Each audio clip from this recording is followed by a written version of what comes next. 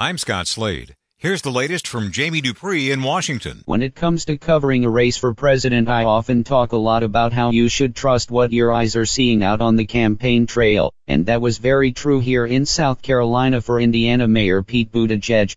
On Sunday I saw Buttigieg draw 7,000 people to an outdoor rally in Arlington, Virginia, where hundreds and hundreds more watched from outside the fences.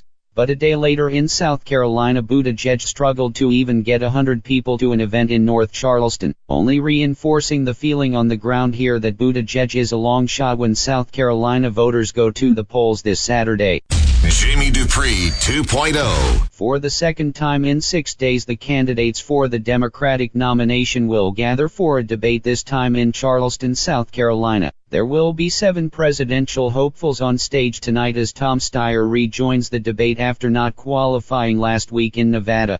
The big target in that last debate was Michael Bloomberg, who was showing up for his very first debate of the 2020 race and had some troubles. Bloomberg will be here again tonight, even though he is not on the ballot in South Carolina.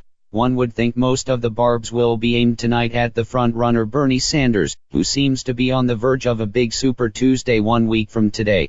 Jamie Dupree 2.0. Charleston was a busy city last night in terms of politics, as most of the Democratic Party hopefuls were here, either speaking to a state party dinner or holding their own campaign rallies.